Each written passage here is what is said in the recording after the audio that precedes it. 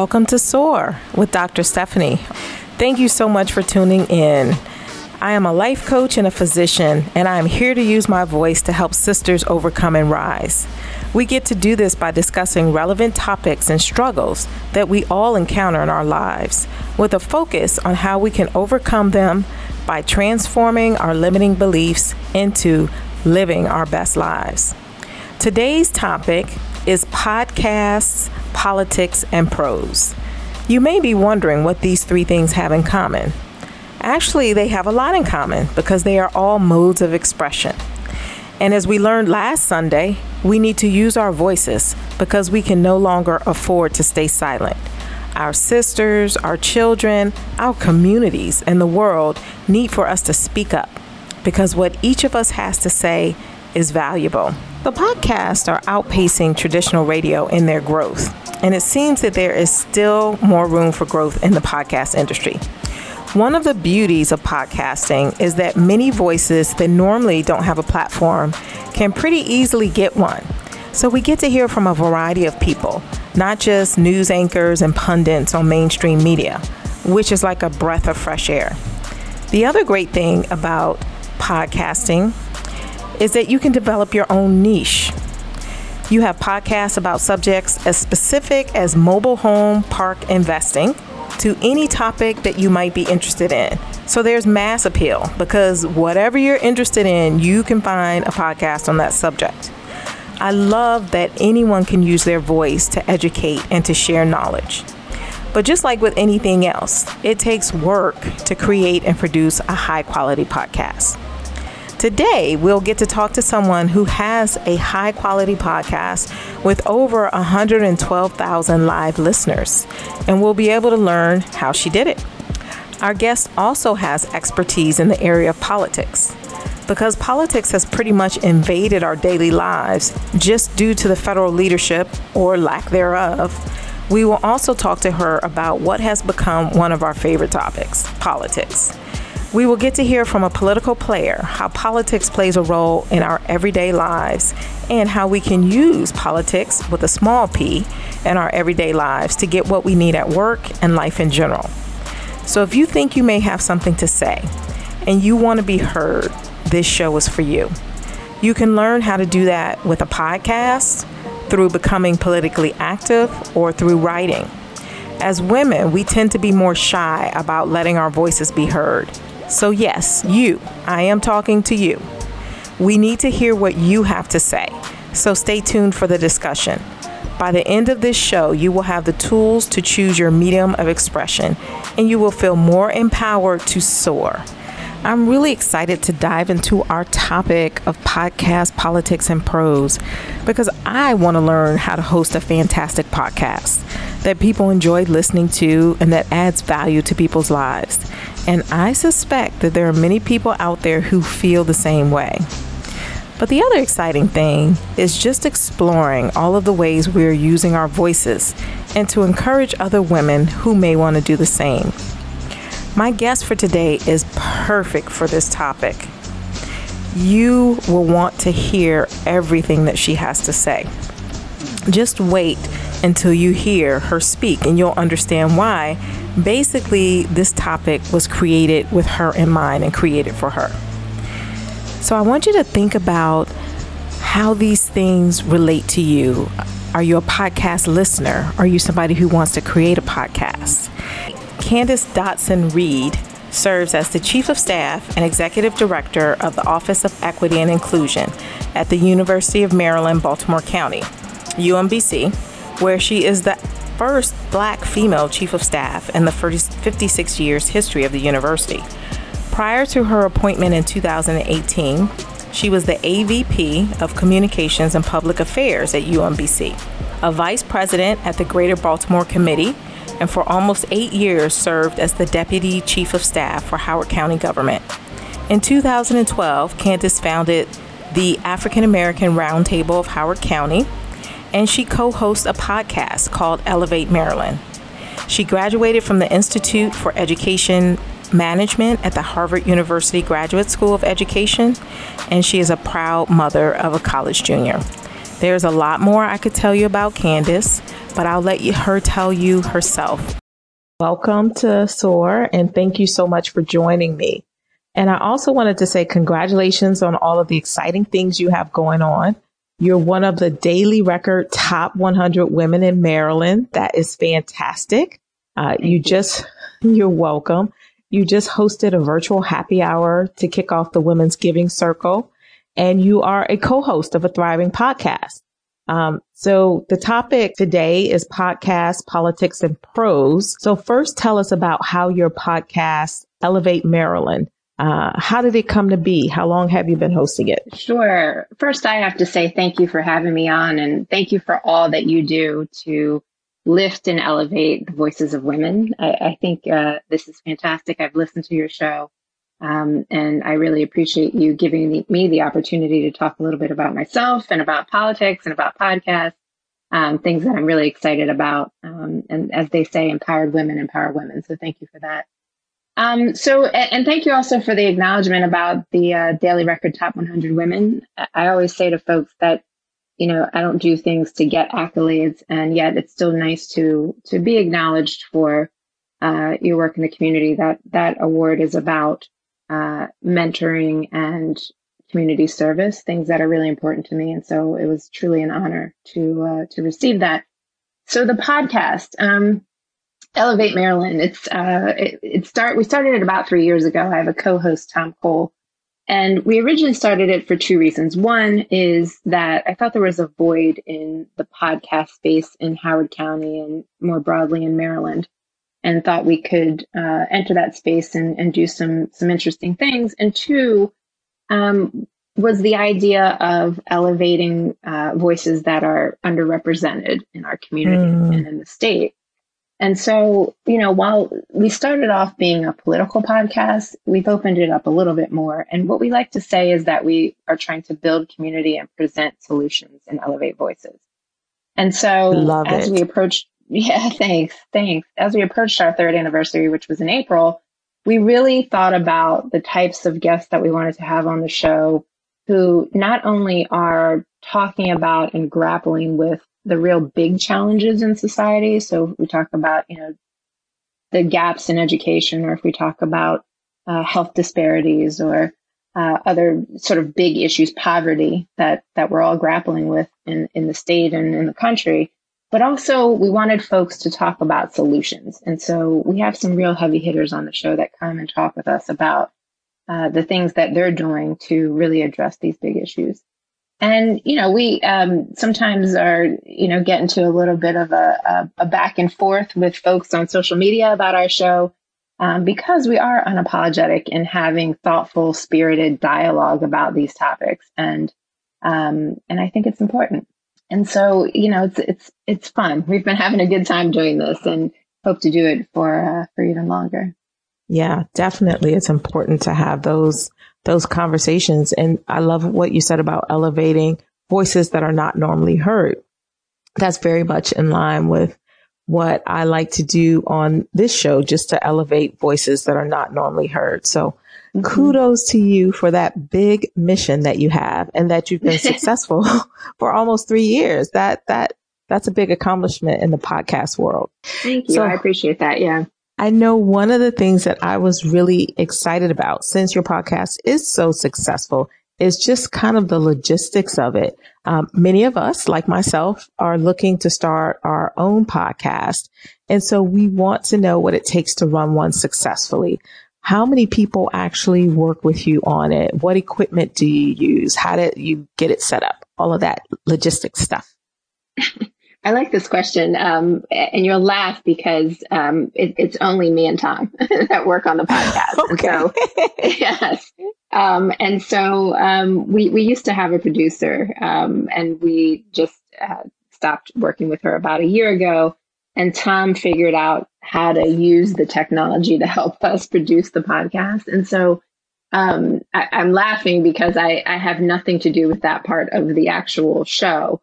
Although I do know the way that he does it, and particularly since we're remote now, is that he records it and shows it on Facebook Live at the same time that he's recording it, and then downloads the podcast. We're found on iTunes. and Libsyn and one other platform. But the piece of it that's interesting for us is that because our podcast started off as a live show last year, we've had to take it into the virtual space. And so initially we were doing live podcasts with an actual audience and recording at the same time and then uploading it to the various podcast networks. But now we're using Zoom and showing it on Facebook Live and recording it, which has been an interesting logistical challenge that Tom has worked out. And so I am the marketing person and the PR person for our podcast, and Tom is the technical person. So that's why I was chuckling when you asked that question. That's a nice combination. You're working towards your strengths and he's working towards his strengths. So that's great. Okay. Yeah. So the other piece Zoom. of it. Yeah, we do use Zoom. We use Zoom now that we're home and doing this virtually. The other piece I wanted to mention too is that, our guests we try to work with them to figure out the best platform that works for them. And we found that it's Zoom. While we do just about everything else together, between deciding what, guests come on the show and the scripts, we do segregate that portion with the technical piece and the marketing piece. So is your podcast weekly, and how much preparation, because you're talking about the scripts and the guests, how much preparation would you say goes into each episode? So we try to do the podcast every other week. And sometimes we find that we need to do it more frequently. Like around election time, we had the mayoral candidates on when the Baltimore mayor's race was happening, and we certainly wanted to get all of them on. And so we did podcast weekly at that point. At one point, we had the gubernatorial candidates when Maryland's governor's race a couple of years ago was on the forefront of or was in the news. And so we wanted to make sure that we got them all on so our listeners could really hear what they had to say, and so that we could ask them, thoughtful questions about why they were running for governor. And so we did weekly shows then. But generally, we try to do our shows every other week, and the prep is pretty significant. And we do quite a bit of research to really make sure that we're asking questions that allow them not only to talk about their plans for office or some solutions that they're working on for these big challenges that I was talking about, but also so that our listeners can get to know them a little better. And so we ask some personal fun questions as well, so that we can, oftentimes folks will come on with their script and they know exactly what they're going to say about their organization, about their candidacy. And we're like, no, that we want to draw out some about your personality as well, in addition to what you're working on. And so I would say our prep time for each show, including the script writing, is probably an hour to an hour and a half for each show. Okay. Awesome. So that's encouraging to me, because it takes me forever to prep my shows. And so I guess once I get good, and I've been doing it for 3 years, I'll be able to get that time down. So you will hit your stride. You will definitely hit your stride. So the last question I wanted to ask about the podcast before we move into politics is, what is the most challenging aspect of doing the podcast, and how have you overcome that? It's a great question. I think the most challenging aspect is making sure that we're choosing guests who are really thoughtful about their approach in looking at our community. And, I say that, and, you could make the argument that there are many people who are thoughtful about their approach, but we really want to focus on, as we mentioned, folks who are looking at these big issues that we're all grappling with and really wanting to make a difference in how they approach the issues. And sometimes, it's kind of cliche to say an innovative approach to something, but we're in a pandemic right now, and I would argue we're in two pandemics with, the racial strife that's happening in our country right now as well. It's not new, but it's heightened after the murder of George Floyd and many others. And so I was saying to a friend recently, the same things that we have done for the past, however many years may not be what we need to do moving forward as we come out of these challenges that we're facing. And I really want to talk with guests and talk with people on our podcast who are thinking differently about how we approach things moving forward. And it's not going to be the same old thing once we, come out of these challenges we're dealing with. And I really want to talk with people who understand that and who want to make sure that we're doing the right things in whatever leadership position they're in, or even if they're not in an official leadership position, but that we're doing things differently and doing the right things to address the issues and to make things better for everyone. And so I think the challenge is finding those types of guests and asking them the questions that we need to ask to make sure we draw out those types of innovative solutions and answers. That's a great point. We're in a situation that we've never been before. So it's going to take solutions that we've never done before, or maybe not even thought of before to get us out of this. So it's true. It's so true. If you think about, and I know we're going to go to politics for a minute, but if you think about education and we're thinking about this, I work in higher education, and we're thinking about how this pandemic and how this racial strife challenges us to look in the mirror and do things a little bit better and a little bit different, right? And so, those are the kinds of conversations I want to have, not just at work, but also on our podcast. If we look at K through 12 education, it's for sure kids are going to be behind when we return to school in some sort of normal fashion. And so, what are you doing, for example, superintendent, or what are you doing? We had John King on the show, who's former education secretary to President Obama and now heads up Education Trust.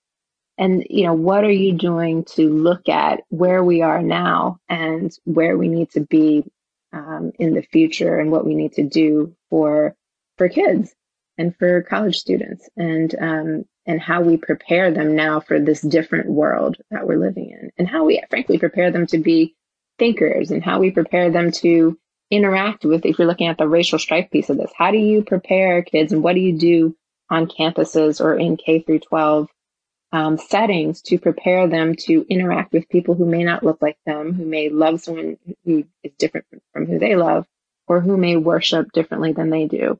And those are the big challenges. And we just want to make sure that we're having folks on the podcast who address them and talk about them and are looking at the innovative ways to deal with them. Well, I appreciate that you take that so seriously, because I definitely believe that that's what we need. And for you to bring that out as your most challenging aspect, of course, I'm thinking technical, but it really speaks to your commitment and your passion for what you do and for what you do in the community, which is really a large part of who you are. And as we talk about the community, that's a good segue into politics. Yes. We will be right back with S.O.A.R. after this break. Ask me how I'm doing, I'm blessed, yes.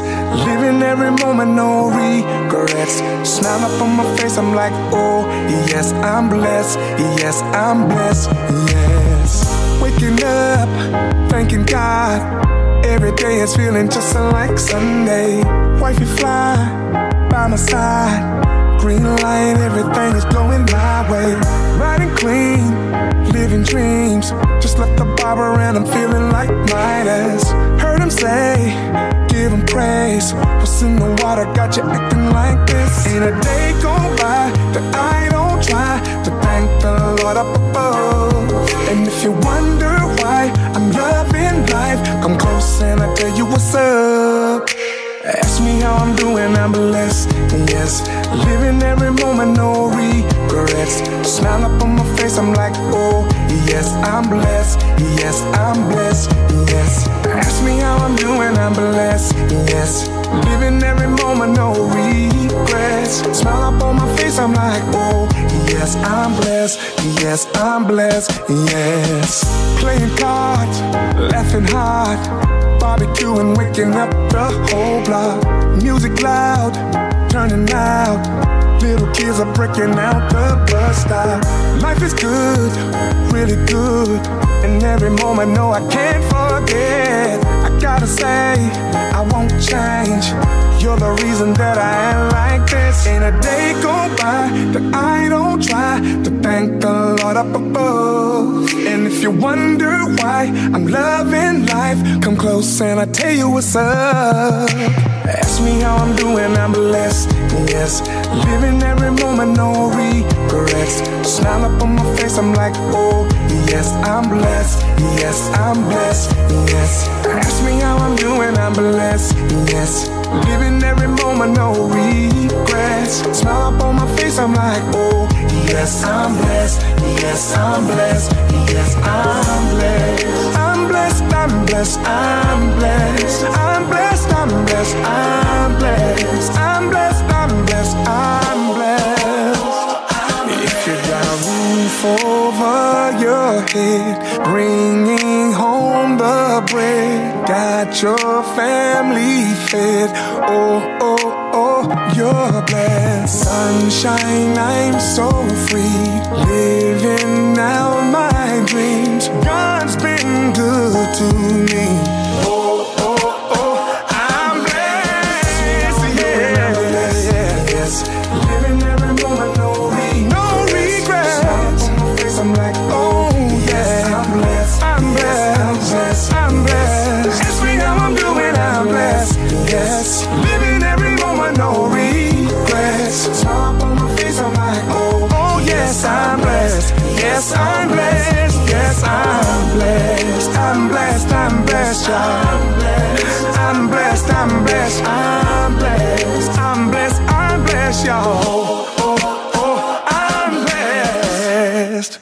Welcome back to S.O.A.R on Urban 95. I know you're passionate about politics and you're definitely a mover and a shaker in local politics. And so how does politics relate to your podcast? You've talked about it a little bit already, but is there any other ways that politics relates to your podcast? Thanks for that.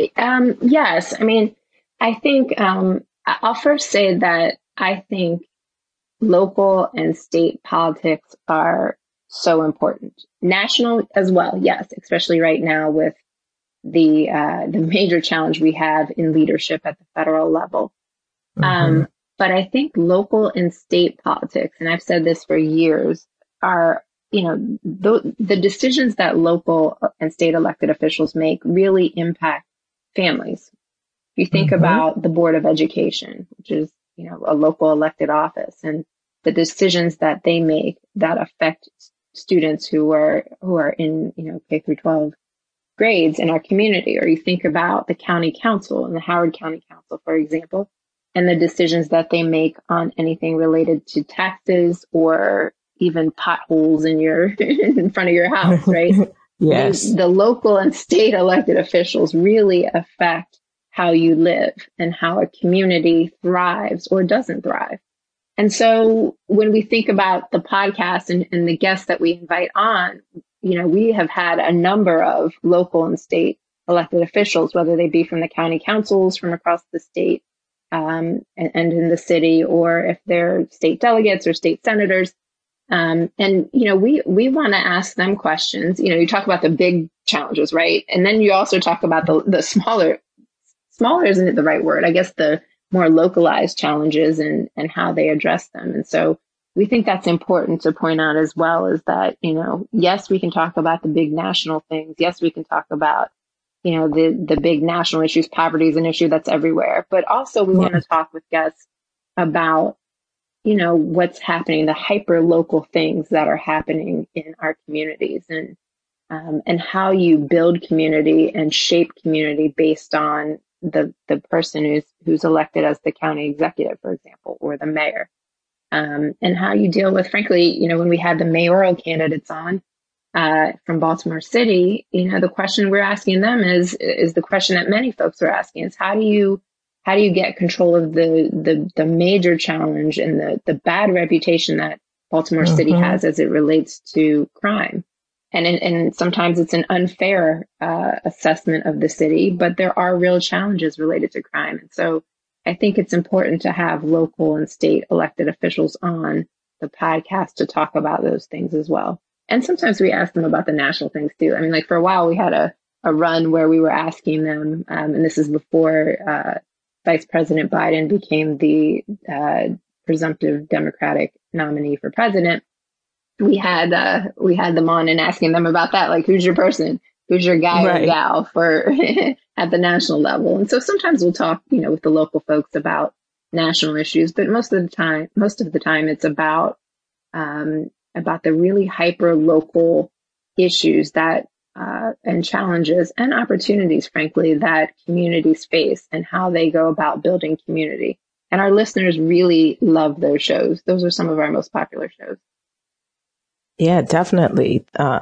Like you said, that's something that impacts our daily lives, and we get to have an up close and personal conversation through the podcast that, we may not get a chance to go to a town hall or something like that. So that's definitely a service to the community. I was going to ask you how you find your guests for your podcast, but it sounds like we've heard that you invite a lot of local and state politicians on. So I'm going to change the question to how do you get them to agree to come on your podcast? That's a good question. And some have not, I will say. There have been some who have said, no, I think you're going to ask me, some sort of hard question. And I will say this, we try to ask, difficult questions, but fair questions. We're not going to have anyone on the show and badger them, because I don't think that that's the right thing to do. And you certainly, if we're saying we want to talk about these, challenging situations and look at solutions, the way to get someone talking about it is not by badgering them or asking them, any kind of disparaging question. We actually had former mayor of Baltimore, Sheila Dixon, on the show.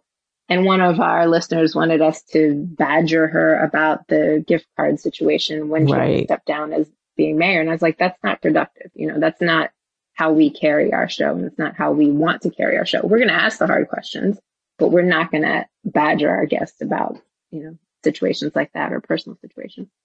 And so, I will say this too. I want to say that we have been really blessed to have many wonderful guests on. And I know most of our shows, as you mentioned, have been with local and state politicians, but we had a run that was interesting with some national folks as well, and folks who are beyond the local and state races. We had John King, as I mentioned, who's former education secretary under President Obama on the show, who now is the CEO of the EduTrust, which is a national organization focused on equity and education. We had Cecilia Munoz on the show, who wrote a fantastic book called More Than Ready. I recommend that to everybody. I've said this probably 20 times in the past 2 weeks. And it's about, it's a kind of a guidebook for women of color in leadership positions. And it's a wonderful book. And she was one of the highest ranking Latinx officials in the White House under President Obama. We had Congressional District 7 Congressman Kwesi Mfume on the show, and candidates Maya Rockmore Cummings and Terry Hill and Jill Carter. I mentioned we had gubernatorial candidates on the show. We had Ben Jealous on the show, who was great. And that was a great interview. And then, as we mentioned, the mayoral candidates and local and state rock stars. And then we had, interestingly enough, we had a producer from The Daily Show with Trevor Noah on the show. Oh, nice. And yeah, it was great. It was a really good show. He happened to go to law school with my podcast partner, Tom, and he was great. And we had Minnesota Attorney General Keith Ellison on the show as well, who's in the news now for his, he's leading the investigation of the murder of George Floyd. And so, wow. So we're really fortunate, and I think I'm not remembering what your original question was, but yeah, we've been really fortunate and blessed to be able to have so many wonderful guests on. Oh, and your question was about how we get them to come on. I'm not sure yet. We're lucky. We're blessed. But I think part of it has to do with the track record. And if we send someone a previous show and say, this is how we handle our interviews, and, here's some of the questions that we want to ask you, or here's some of the topics that we'd like to discuss. And, the other piece of it that's attractive to folks is our viewership. We do about 1,500 to 2,000 views of our Facebook Live posts, and then about 1,500 to 2,000 downloads of the show. And so, I think that's attractive to folks as well. But mostly, we promise to not badger them, but to ask hard questions and look at, the hard issues and provide a platform for them to talk about this. Yeah, no, you definitely answered the question. You more than answered the question. Because I was going to say, do you have personal connections with all of these people, or do you just kind of look up AG Keith Ellison's email and just shoot him an email and say, hey, come on my podcast? But I love how you described that you send them some of the questions you'd like to ask. You send them a previous episode and you give them some information about your podcast, like your viewership. So I think that that's something helpful for us who are new in the podcasting arena and thinking about how we want to approach getting some of these busy and, more prominent guests onto our podcast. Sure. Yeah. And I mean, and most of them are personal relationships, right? Like that is certainly helpful. And I always say to people, if there's someone I know who you want to interview, or some way I can make a connection to someone who I may know who knows someone, then yeah. I like to be helpful in that way as well, because the personal relationships, as we know, are so important. And usually if you make that personal connection, the person knows you're not setting them up to say something, to ask them something truly difficult or challenging on the show. Yeah. Networking is really important. So as someone who is very involved with local politics, what advice would you give? There may be some listeners out here who want to get involved either by helping a local politician or who may even want to run for office. What advice would you give to them? So my advice always is, and it's so funny because if anyone listens to the show who I've worked with on political campaigns, they'll say, Candace will just say, do it. If you're smart and you're thoughtful and you have good ideas, you should just do it. And it's funny, I was on a call with Emerge Maryland last night, which is an organization that trains women to run for office. And one of the things I was thinking of as we got off the call is that in Emerge, we learned that it takes women 7 times to be asked to run for office before they even consider it. And it's not the same with men, right? And, men just... This is no bash on men whatsoever, but men will just say, I can do this and run for office regardless as to whether or not some may feel they're qualified. And so my advice always is twofold. One is I'll always ask someone, why do you want to run for office? Like what's the issue that you want to change? What are you passionate about? Why do you want to run for office? And usually you can tell from that as to whether or not they're really interested. And then the second thing is, are you prepared to stand up for these things that you're passionate about, right? Because normally if someone wants to run for office, they see someone in office who's not doing things the way that they would do things, or there's a big issue they want to address. I remember talking with now Delegate Courtney Watson about her first run for school board. And there was an issue and she wanted to address the issue. And she said the needs weren't being made by the current elected official. And she said, well, I can do better than that. And so I should run and try to make the change that I want to see. And so she was passionate about an issue and then really believed that she could make a change. And she did. She won. And now she's a delegate. So that has worked out for her. But yeah, really to look at, what you're passionate about, why you want to run, what issues do you want to address? How can you make a change? And then look at your network. We talked a little bit about how important networking is. Look at your network. How can you connect with the folks who can connect you with current electeds, for example, to talk about what it's like to run or what it's like to be in that office? Do a little bit of research and then do it. As I said, just do it. Do it. Yeah, just do it. We need more great people in the pipeline and more great people in elected office to really make a difference. We talked about at the beginning of the show, we're coming out of this pandemic. Like, let's have some people elected who are ready to do things a little bit differently. Yeah, so just I love it. So we got 3 steps there. Think about why you want to run. What's the issue? Are you prepared for what it's going to take? Use your network and then just do it. Yeah. Yeah. And you can call me if you want to, or call me or send me a message. I'm more than willing to have that conversation. And I get excited about people who want to make a difference in their community. So where can they reach you if they want to reach out to you and they're interested? How can they reach you? That's a great question. So I'm on all social media platforms, and that's one way to do it. But I'd be happy to share my email address, which is cdodreed@gmail.com. Shoot me an email. I'd be happy to talk with you. Great. Thank you for offering your personal assistance. Sure. So as I think about politics is not always about the federal, state, or local government. Many of us experience politics in corporate America or in the nonprofit sector. And I know from personal experience that universities are also very political.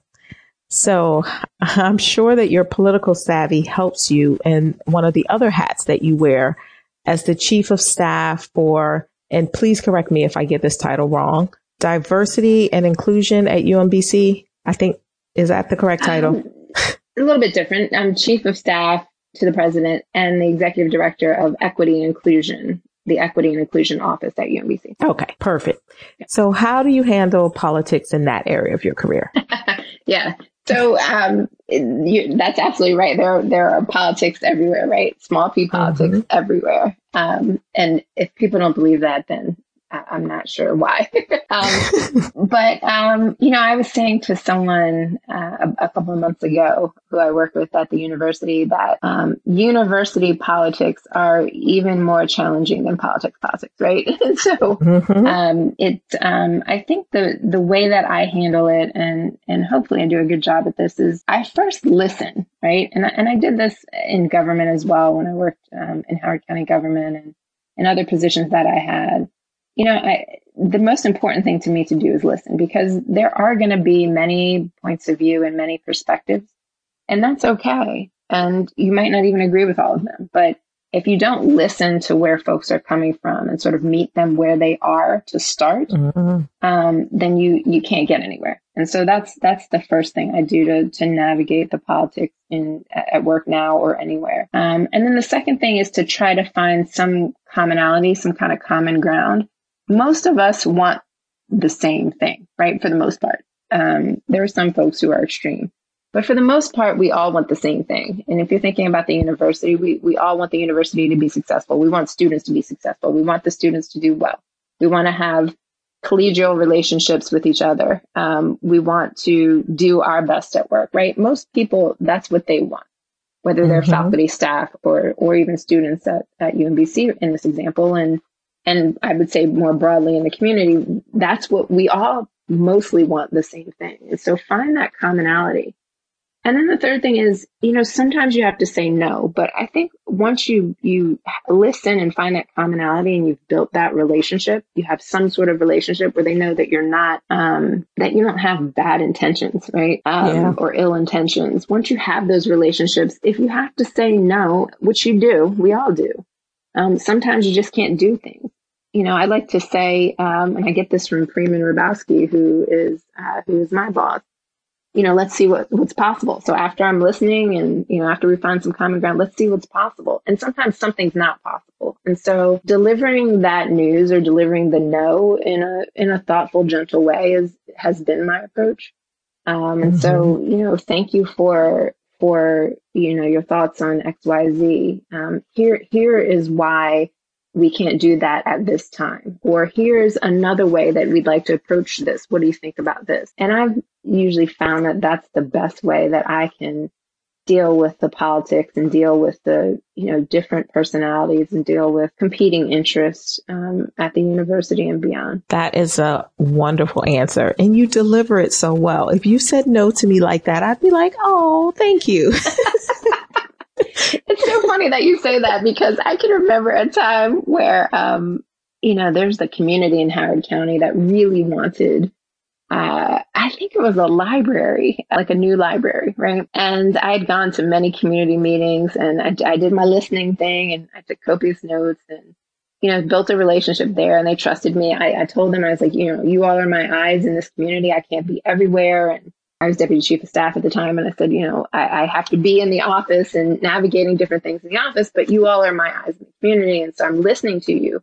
And I hear your concerns, and I know you want a library, but here's why we can't do that. But I had that relationship already with them. I'd spent a lot of time with them, and they said, you're telling us no. And like, we're laughing. There was laughter, and we were, chuckling about things. And they're like, why are we laughing? You're telling us no. And I was like, well, I'm not really telling you no. I'm saying it's not possible at this time. And I said, but we have a relationship, and I hope that we continue this relationship, even though I'm saying we're not putting a library there right now. So.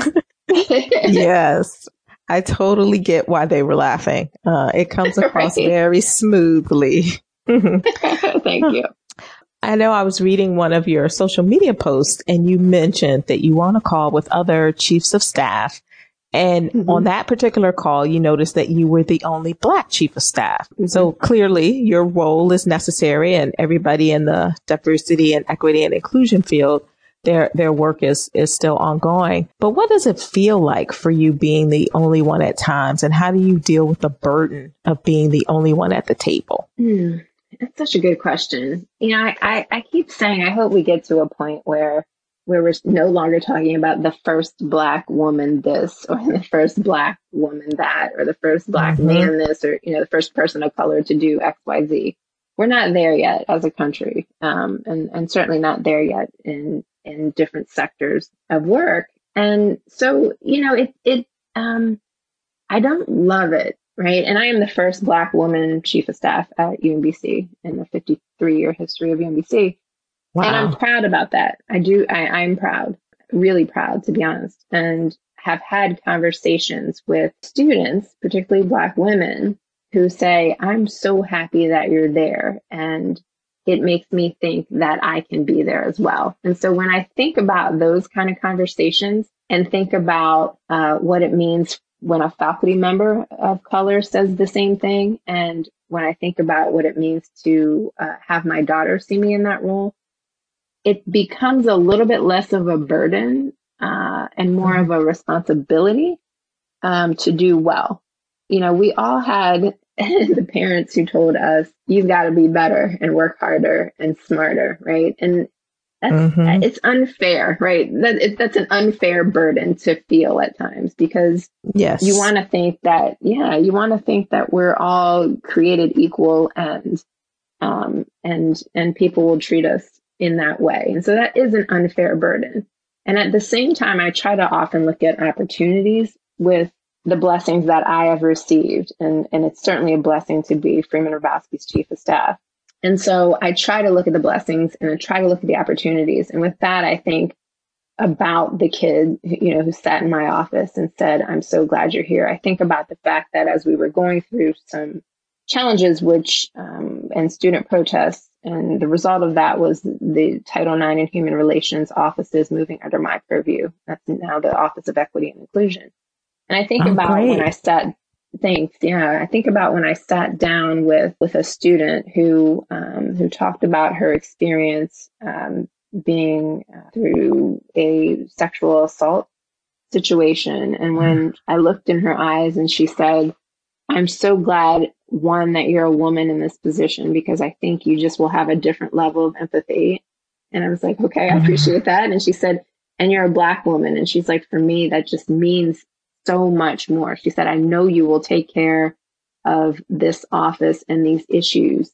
And I said, I appreciate that. It felt a little bit overwhelming, but I told her, I said, I thank you for trusting me with this. And I thank the university for trusting me with this. I've had the conversation with Freeman where I said, thank you for, trusting me to do this work. And so I'm going to look at it as not being a burden, and look at it as an opportunity for me to do something for our students, faculty, and staff, and an opportunity for me to be an example to my daughter and other young Black women on how to handle these big challenges and how to handle being the only one. And so that's how I'm choosing to look at it. Doesn't always feel like that because, as you said, I pointed out on Twitter that I was the only one, but hopefully that also provokes folks and gets folks to think about what they're doing and to look around the room and see how many Black folks or how many people of color are at the table. And so sometimes I do that to be a little bit provocative and get folks thinking, hopefully. That was beautiful. And it's very appropriate for this show because the purpose is to shift limiting beliefs into living your best life. And the limiting belief is that it is a burden to be the only one at the table. But you have successfully shifted that to a very empowering belief that this is an opportunity. Yes, it's a responsibility, but it's an opportunity. And that feels so much lighter, right, than thinking of it as a burden. Yeah. So it does. That's a perfect example. Mm-hmm. Good. Thank you. Yeah, no, it really does. And I think that's important because otherwise it weighs you down. But it's important to point out. I do want to say, that's why I tweeted it. It is important to point that out. Yeah, definitely. Point it out so people are aware and are constantly looking to move forward and make progress in that area. Yeah. So you are outspoken on Twitter and on other social media. And we love to give Black women a platform to share. And we encourage all of our sisters to speak up and not allow ourselves to be silent. And you do that very well. And you share on social media, you share in your podcast, but I know you're also a writer. And so I'd like to hear about how you share and what you're writing about. Oh, good. Yeah. So first I have to say, I appreciate you saying that I'm outspoken. I hope I do it in a kind, thoughtful way, because I'm trying not to be, this is sad that we even have to think about this, but sometimes you get the angry Black woman moniker, right? And I don't want that. And I want people to, because sometimes that makes folks shut down. And so I'm trying to be, I know I keep saying the word thoughtful, but I am trying to be thoughtful in my approach on social and how I talk about these issues that we're grappling with and the systemic racism that continues to plague our country and our world. You definitely do not come across as angry. So just thank you. Put that to rest. I very much appreciate that. I do appreciate that. I will say too, I like to talk a little bit about stories because my dad, who is phenomenal and best dad ever, he gets that award, talked about recently, he was talking about marching with King, and he said he was very active during the civil rights movement in the 60s. And he said, I did all of that so that, my kids, and we weren't even born, but my future kids didn't have to do that. And he said, it's sad that we're at this place again where you feel like you have to lift your voice in that way. And, and who knows, are people actually listening to your voice? And what I said to my dad, and this goes back to the burden thing, is I appreciate that, Dad. And I love that you did that because what you did is so much part of my DNA and my brother's DNA. And right now, it's a time in our history where we unfortunately have to do that again. And I'm an adult and I have a voice and I have a platform and I should be doing that. And so I feel like it's out of respect to my father and mother and the way that I was raised, to make sure that I'm elevating, to use the conversation and elevating, these issues so that we talk about them. We can't just go back to normal. We can't stop talking about these things.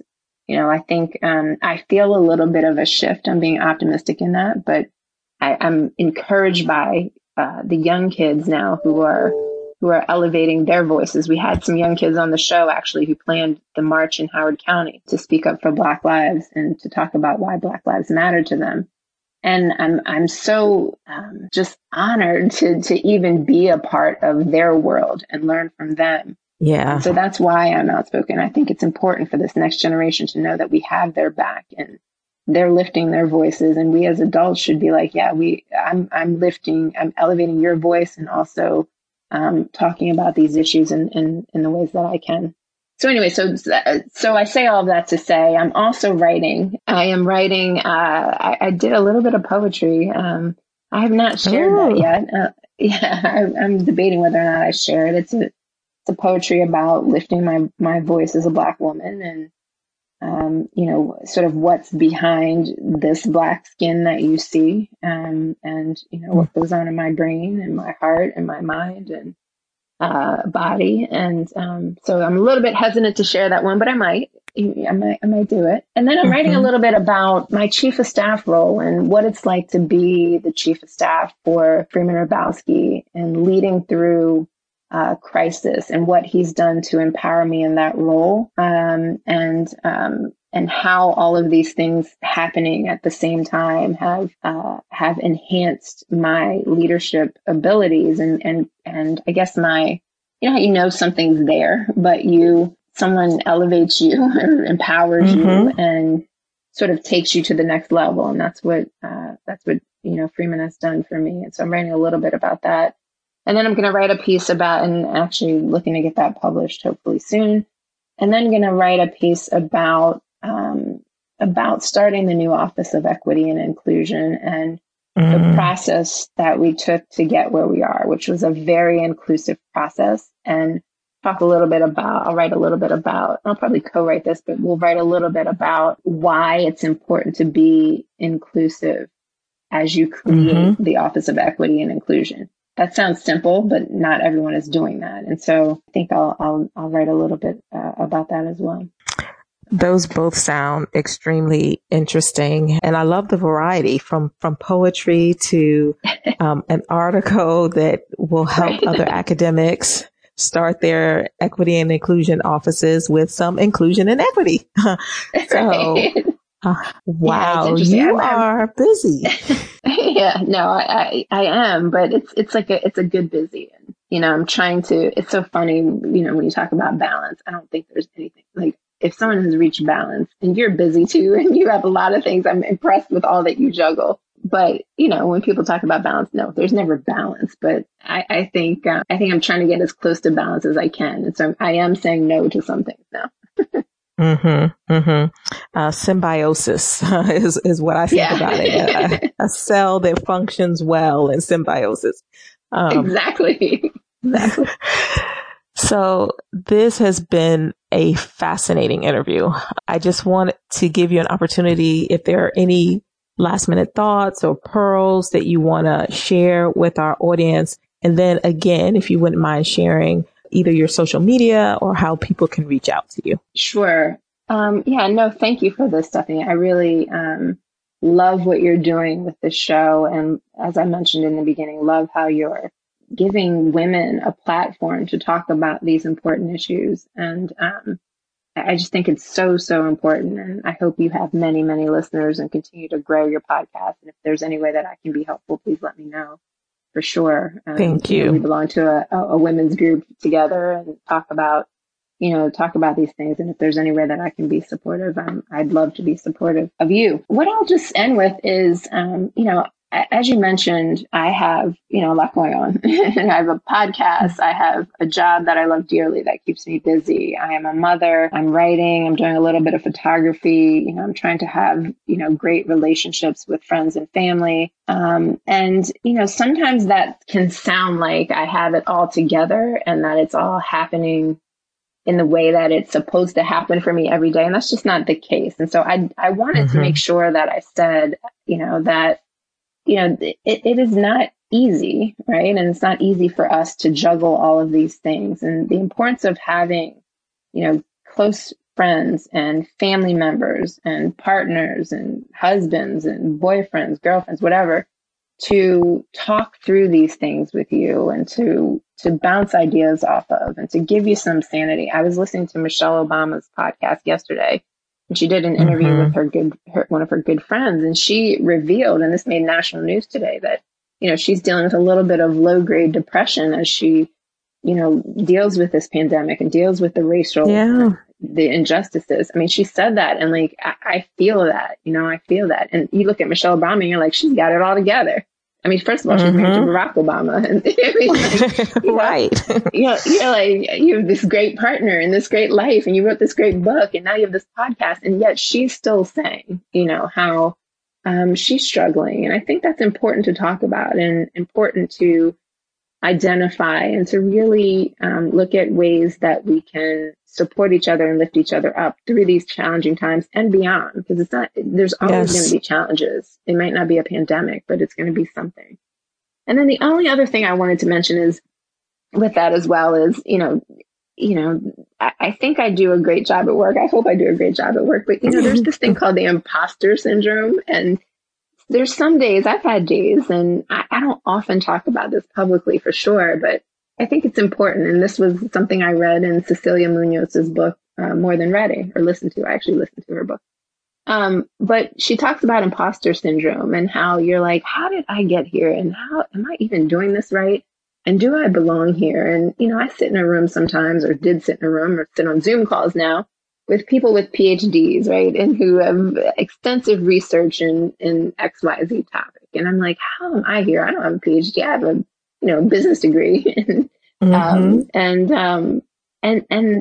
I can remember her saying in the book, reading or listening to her say in the book, that you do belong. You're more than ready. There's a reason why you're there or in this position. It's not an accident. And we can talk about, that God places you there. And people trust you, and people believe that you can, and I'm kind of talking to myself here.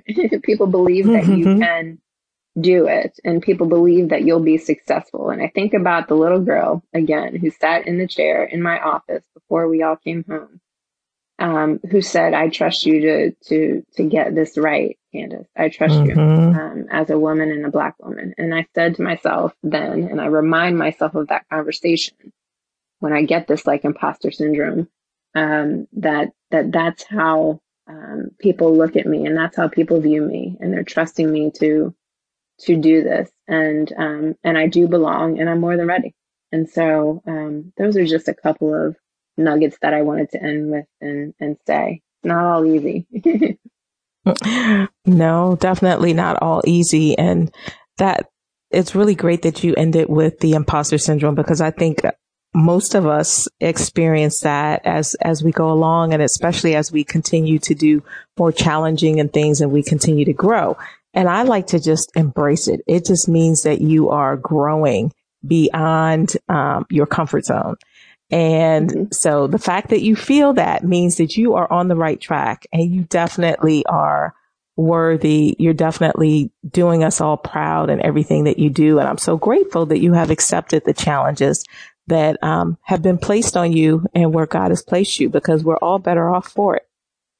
Thank you very much. I really appreciate you saying that. It means a lot. And yes, I'm proud. I'm a blessed woman, and I am proud of where I am, and will continue to try to do good work. And as John Lewis says, good trouble, stay in good trouble. Yep. Yeah. Stay in good trouble. Okay. So, lastly, where can listeners reach out to you? What's your social media handles? Yes. Sorry about that. On Twitter, I am at justcandace1. And I have a private Twitter profile, but, I will accept some folks on there. Folks can certainly email me at, cdodreed@gmail.com. And then on Facebook, I am Candace Dodson Reed on Facebook. And so you can find me there as well. Wonderful. Thank you so much for agreeing to this interview. And of course, we'll be talking. We talk frequently, but this has been a wonderful interview. And thank you. Well, thank you. That was a great conversation. Thank you so much, Candace, for joining us. And thank you, listeners, for listening in. If you want to reach out to her, please feel free to reach out to her on her social media tags. And thank you for soaring with us. If you want to reach me, send a question for Ask the Coach, please send an email to Coach Stephanie at myurban95.com. And if you want to check out my coaching business, go to www.stephaniebrowncoaching.com. I want to leave you with some parting motivation. The Bible says, be transformed by the renewing of your mind. So remember, the change happens in your mind first before it manifests in your life. To overcome your circumstances, Think the thoughts you would think if you were already where you want to be, and you'll be there before you know it.